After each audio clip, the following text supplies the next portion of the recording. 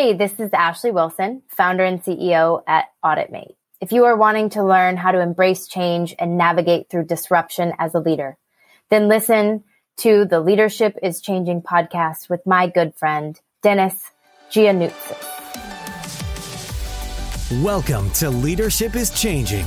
Each week, we and our guests provide information and insights through exploring leading change. This is taking your leadership to another level by finding the balance between executive excellence and personal well-being through stories that inspire real change.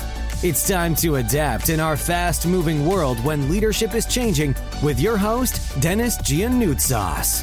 Hey, welcome to the show, Leadership is Changing. What we as leaders know to be true is that change is constant. Leaders everywhere confront similar obstacles because people are people, but everywhere you go, leaders are overwhelmed, disrupted, and under pressure. They run from email to email, meeting to meeting. Many leaders are not changing quick enough, which means they run the risk of becoming irrelevant and being left behind. Perhaps the show is taking our listeners' leadership to another level by finding their balance between executive excellence and personal well-being through stories that inspire real change. I believe we don't have enough effective leaders in the world today, and if we can get the leaders to step up and lead change, then they can inspire real change. Hey listeners, it's now time to adapt in our fast-moving world. Hey listeners, welcome to the episode today of Leadership is Changing. We're glad to have you here with us again. I've got a wonderful guest with me today. Her name is Ashley Wilson. She is a San Francisco-based entrepreneur raised by a used car salesman and an elevator guy. Tapping into her roots, Ashley's opened and sold multiple small businesses by the age of 20 until ultimately landing in the elevator business. Ashley is a CEO who gets results without sacrificing human dignity. In this new vanguard of leadership, if you're not values-based and human-centric in your approach, no one succeeds. Ashley, a big welcome to you. Thank you for having me, Dennis. Yeah, very good. Whereabouts are you in the world today? I am in San Francisco, sunny San Francisco today. Very nice. Is that in the Bay Area or somewhere else? Whereabouts in San Francisco? In the Bay Area, yeah. I'm right in the city. I'm actually in the Mission District in San Francisco. Very nice. I used to visit Palo Alto a lot in my old life, if I can put it that way. I used to work for Hewlett Packard. Used to go there a lot, and very nice place. I love it. It's really cool. Actually, I've just given a quick introduction to our listeners about you. Tell us a little bit more about your background. But before you go there, when you say when I said it was about being a CEO, what do we mean by that? What's the name of the company? I think it's AuditMate. Tell us a little bit about that, but a little bit more about your background too. Yeah. So a little about my background. I've always been this just super loud and curious kid who was never afraid to question anyone in authority if I thought that it was unethical or just didn't make sense. And, you know, that those big differences about me really, you know, in my childhood made it fun and exciting. And my teenage years were probably the terrifying and terrible.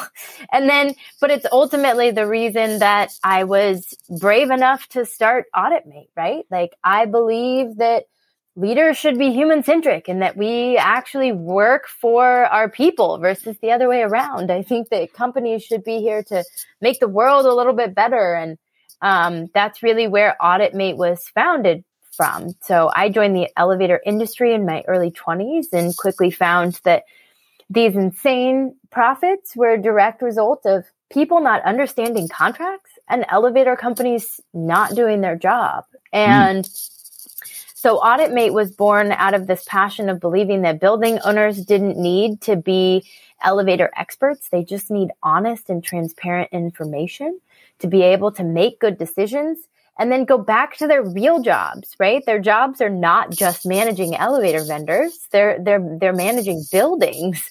So we're here to get clients 100% of what they're paying for.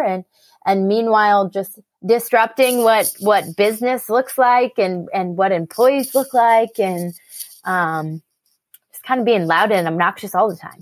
Yeah, very cool. And I actually think that's that's a very strong skill to have, is the ability to ask questions and question things. Mm-hmm. Do you feel that leaders today in the industry and business owners and so forth question enough? No, not most of them.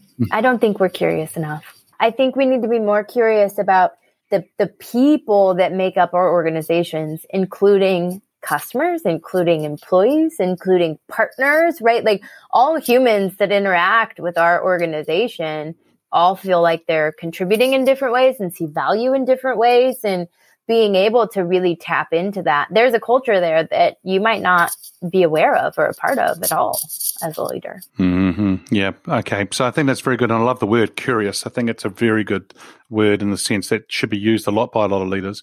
And, people aren't just a number. They are real people, and we need to treat them really well. And as I said in the introduction too, about, treating people with dignity, I think is important. Now, my question to you here is, how did you get into leadership? I think as a kid, it was just this natural state of being, right? If there was a project, I was leading it. And it just organically felt good for me to be in the place of bringing people together, of structuring projects and deliverables in a way that made it easier on others.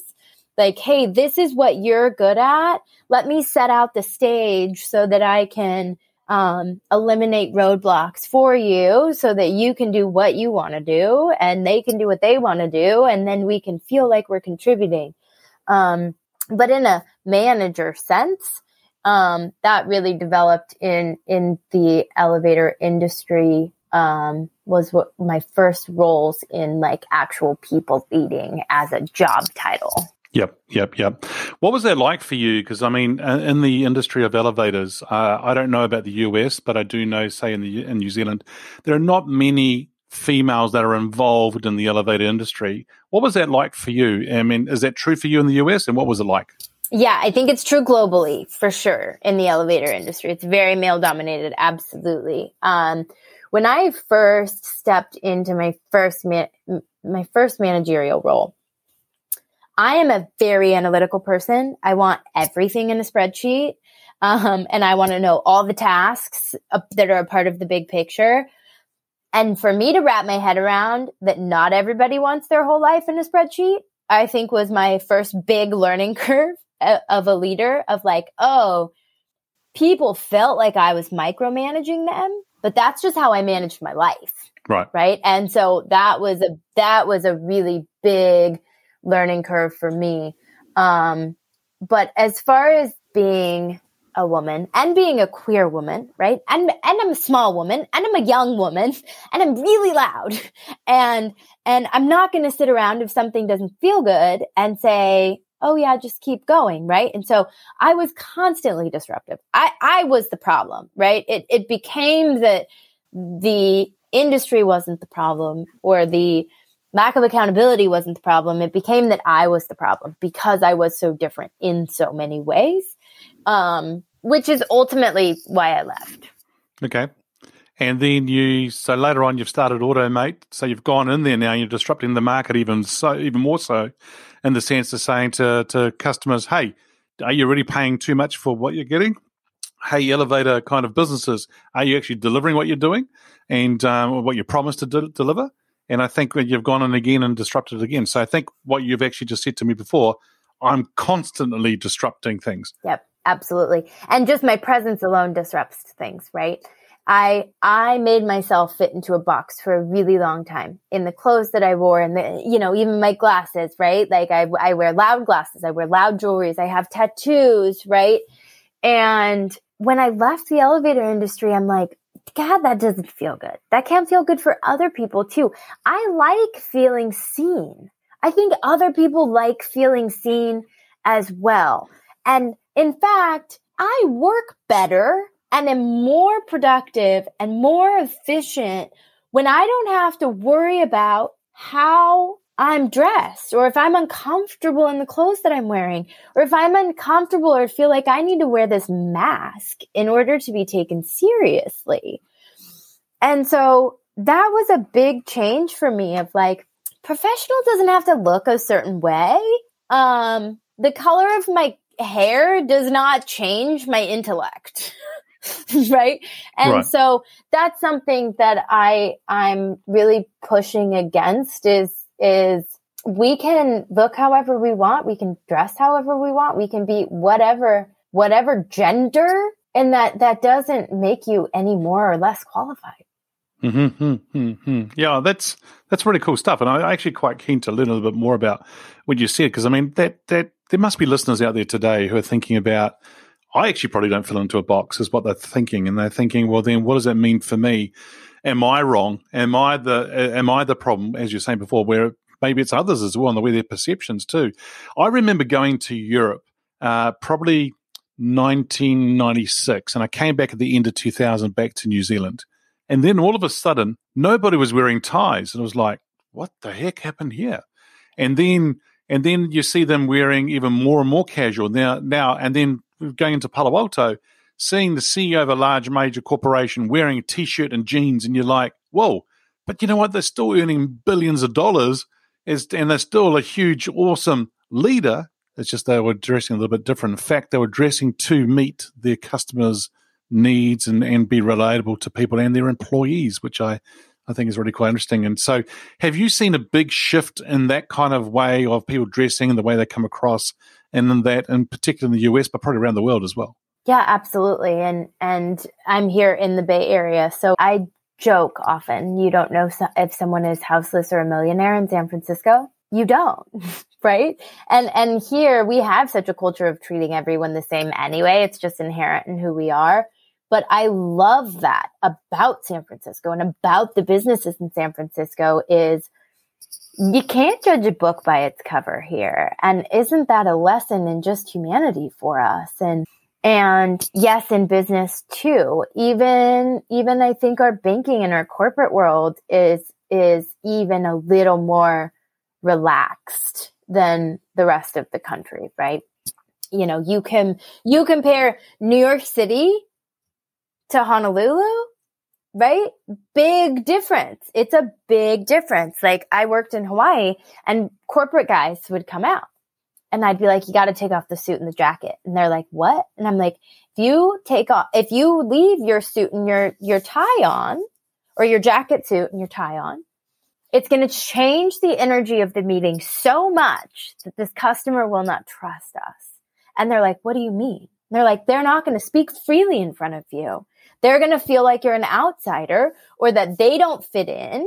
And it's going to shift the dynamic so much. Like you need to dress to your audience. You need to make people feel comfortable. And that level of dress is not culturally appropriate there. Yeah, amazing, isn't it? And I find a lot of people do that. They fly into another country or another part of their own country, and they don't adjust, and then they wonder why they get pushed back or it doesn't work for them, and they're not relatable. I remember going from the top of New Zealand, where I am at the moment, to the bottom of New Zealand, where it's near towards the Antarctic.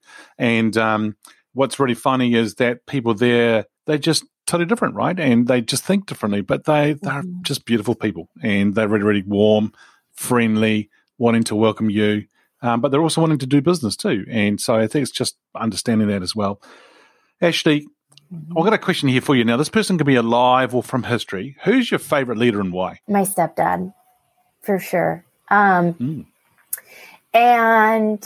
I think it's in the way that I've watched him evolve over the past 10 years. And being a white man in the elevator industry that's operated the same way for a very long time, and the leadership is, a very dominant, very hierarchical. And to watch him realize and see how much more his team trusted him when he spoke to them in different ways, or when he expanded his worldview, or and the shifts that he made over the last 10 years. And he's always had some of the most loyal people, but him growing as a human and watching how that changed his team was just some of the coolest thing I've ever witnessed. And that one of his employees was having a hard time being efficient and getting his job done. And so my stepdad said, okay, I'm going to do your job for a week. We're going to forward all your emails to me. And the only way for me to understand what the problem is for me to get all of your calls and all of your emails. I had never in my life heard of a leader saying, I'm going to truly put myself in your shoes for an entire week so we can figure out what's going on. Because it would have been so easy to say, you're not good enough. You're not doing your job. But he knew that this person was truly trying, and there was some disconnect there that he couldn't figure out from the outside. And so he did it, right? He put his email on vacation and then transferred all of this guy's calls and emails to himself so that he could dig in and figure out what was going on. And it was things like that just, wow, we can change our approach to leadership in a way that when we work for our people versus our people working for us, the shift that happens in your organization and your culture is visceral. Mm-hmm. I've just got goosebumps by you just saying that. I think that's it's really magic to see it happening, right? And it's a beautiful thing when it does happen. So it's not just about the fact that from a generational perspective, right? A lot of organizations today have different generations working together.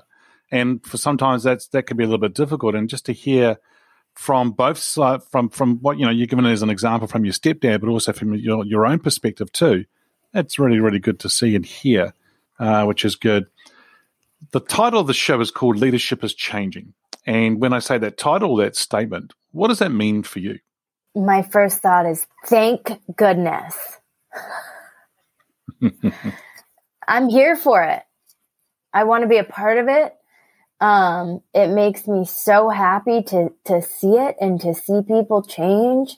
And it makes me happy for the folks that were standing alone for so long that are finally getting validation in the areas of like heart-centered leadership, right? That it's like, oh, emotions need to stay out of business. And then we're like, wait, actually, when we talk about emotions, we do better. Teams do better. Our employees feel better. Wait, hold on. So I just fully support it and embrace it. Yeah, it's good. And embracing is one of those things as well. I mean, supporting is one thing, but actually embracing it and going through it yourself, but then helping others as well is important. You and I are living in everyone in the world and our listeners right now are living in a world that's getting faster all the time. And it's been faster, it's getting faster, and we're seeing a very fast-paced, ever-changing world. Change fast in the sense of data, social, technology, business. What do you think makes a leader successful today in that fast-paced, ever-changing world? First thing we touched on earlier was being curious. Yep. I think that we need to remain curious and open. And then we need to do some introspection, which I think can be really hard, especially in that fast-paced world, to own your I don't know when you don't have an answer and be able to say, I need to pause and I need to think about why. Let me speak for me personally. If I'm defensive, if someone says something to me and I'm immediately like, no, it's not, right? And I immediately get defensive, there's generally some work there that I need to do. And being able to know our cues and know the way we act when we're uncomfortable and listen to that internal dialogue that's telling us we don't have enough information, I'm being stubborn, and then take that back and be able to digest it and figure out why, and then make the changes necessary even when it punches you in the ego. Yeah. And it will punch you. And it hurts. It will punch you. Yeah, whether you like it or not. It does hurt, but then it's about what you do with it, right? And that's what you've been talking about. So, and once again, the word curious comes up again. Remain curious, but be open to it as well. I love that word. I think it's a word that I sort of like to keep going back to because I think that's something that we need to be learning and growing all the time. And I think even think about your stepdad as well, right? He started to become even more curious around how the people work and how things and teamwork, and that's good. Now, you and I have been talking about things from the lens of a leader. If you and I were to change lenses and we start talking about being from an employee's lens, how has employees' expectations of leaders changed?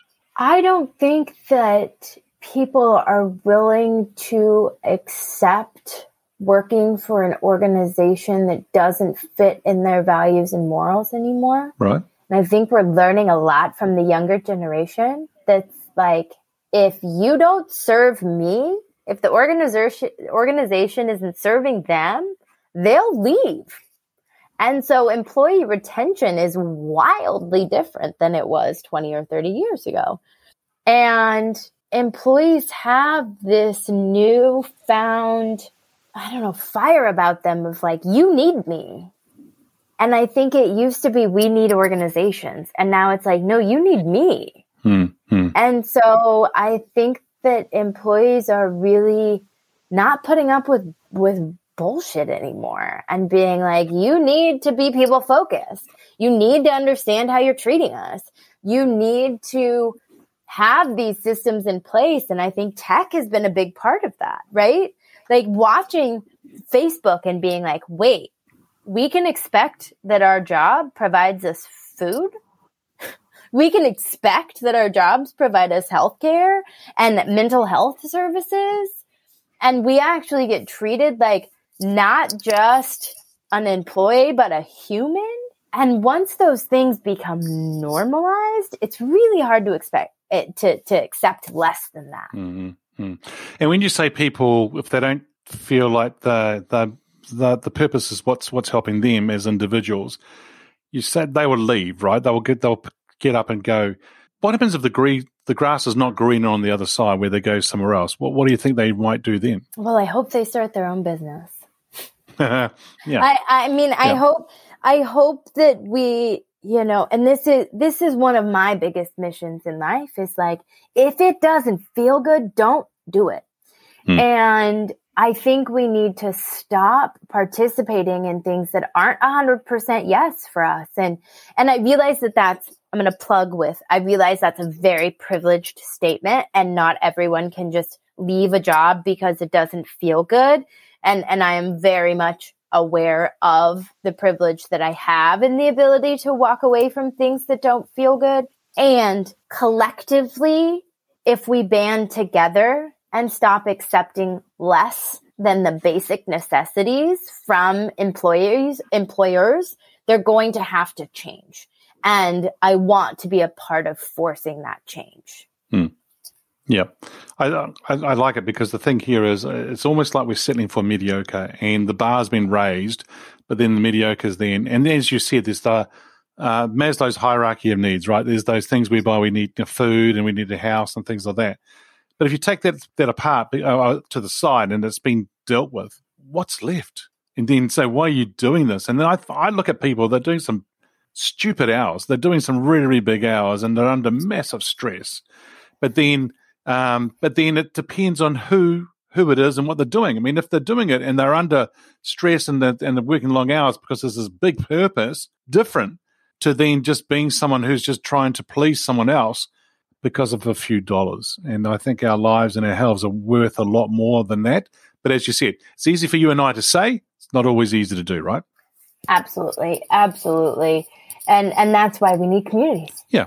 That's why we need folks that, and I hope I can be a part of that. Like I see it as my duty to leverage my privilege, right? Like I was born white. I was born in the West, right? Like those are two of the I don't know, greatest privileges that someone can just be born with, right? Like I'm not super wealthy, but I can stand up to someone and say, absolutely not. This is not okay because I will eat, right? Like I will be okay in those regards. And so if I can put myself on a limb and or open a door to allow other people in, I see that as my duty. Question I've got for you, and that is, being the age group you are, we haven't even talked about the age group, it doesn't matter, but being a younger person, talking to now people, and our listeners could be at all different ages as well. If there is young generations coming into an organization, whether it be a small business or a medium or a large business, doesn't matter. Is there one or two things that you would say to that leader, to that owner, what they should be thinking about when they're bringing young people on and the way that they onboard them? Is there anything that in particular you're thinking about, you must do this? I think letting people know how they can give feedback is really important. I think that younger generations are asking for and expecting way more feedback than was ever given before. Employees want to know how they're doing. what they're doing well, what they're not doing well, how they can improve. And I think they also want to be able to give that feedback to their organizations and to their managers and feel like they're being heard. And then... And that's a big one, right? Being heard. Being heard. And I think that goes into my second point. Just asking for feedback is only the first step. You then have to acknowledge that feedback. And you don't have to act on it, right? In a sense of, you don't have to do everything that everyone's telling you to do, but we're going to use our favorite word of the podcast, to be curious enough to understand what the intent was, to see if there's a way that it is possible, either financially or culturally, to implement something that would satisfy that feedback. And I'll give an example. Something like, well, we should have lunch served every day of the week. And a manager might say, that is not possible. We do not have the financial means to provide lunch to every employee. But maybe what they were asking for is, hey, I need some unstructured time with my team that we can get to know each other as humans and not be expected to be productive so that we can create bonds that actually enhance efficiency in work. So maybe they don't actually need lunch brought. Maybe it's like, hey, we brought in a catalog of menus, or we're going to bring in food trucks and we're going to give an hour to everyone. So the financial responsibility wasn't actually what the person was asking for. It's, hey, we need more human connection. We need space to be able to bond and grow and like each other as humans. And so you might be able to not spend $1 and could satisfy that same goal.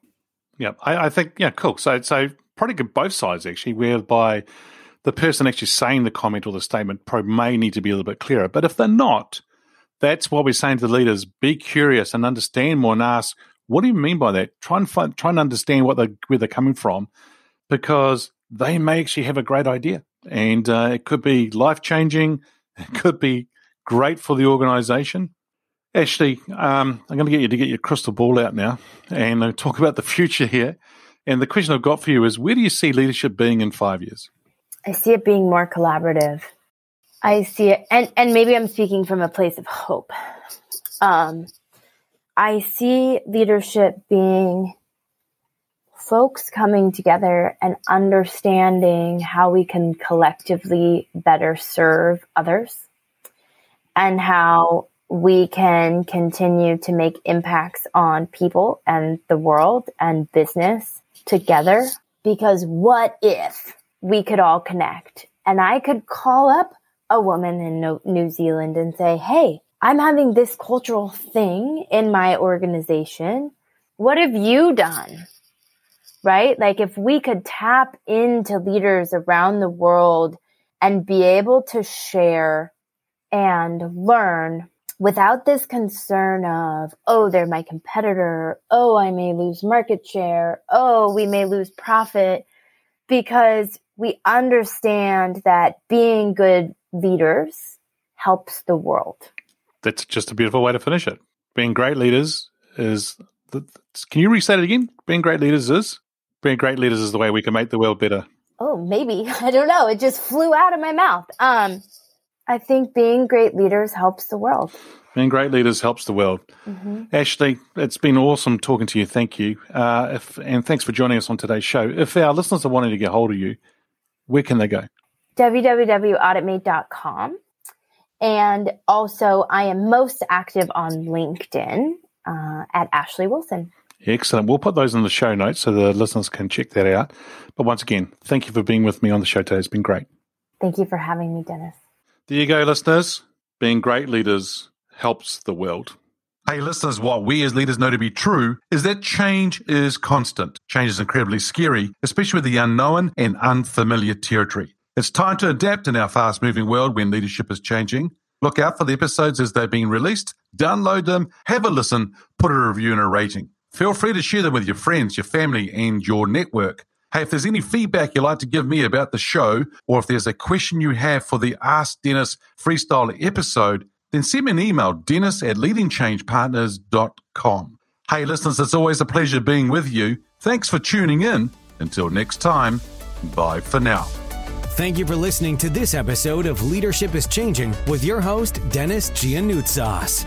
Each week, we and our guests provide information and insights through exploring leading change, inspiring executives and leaders to adapt and lead a bigger game in a fast-moving world.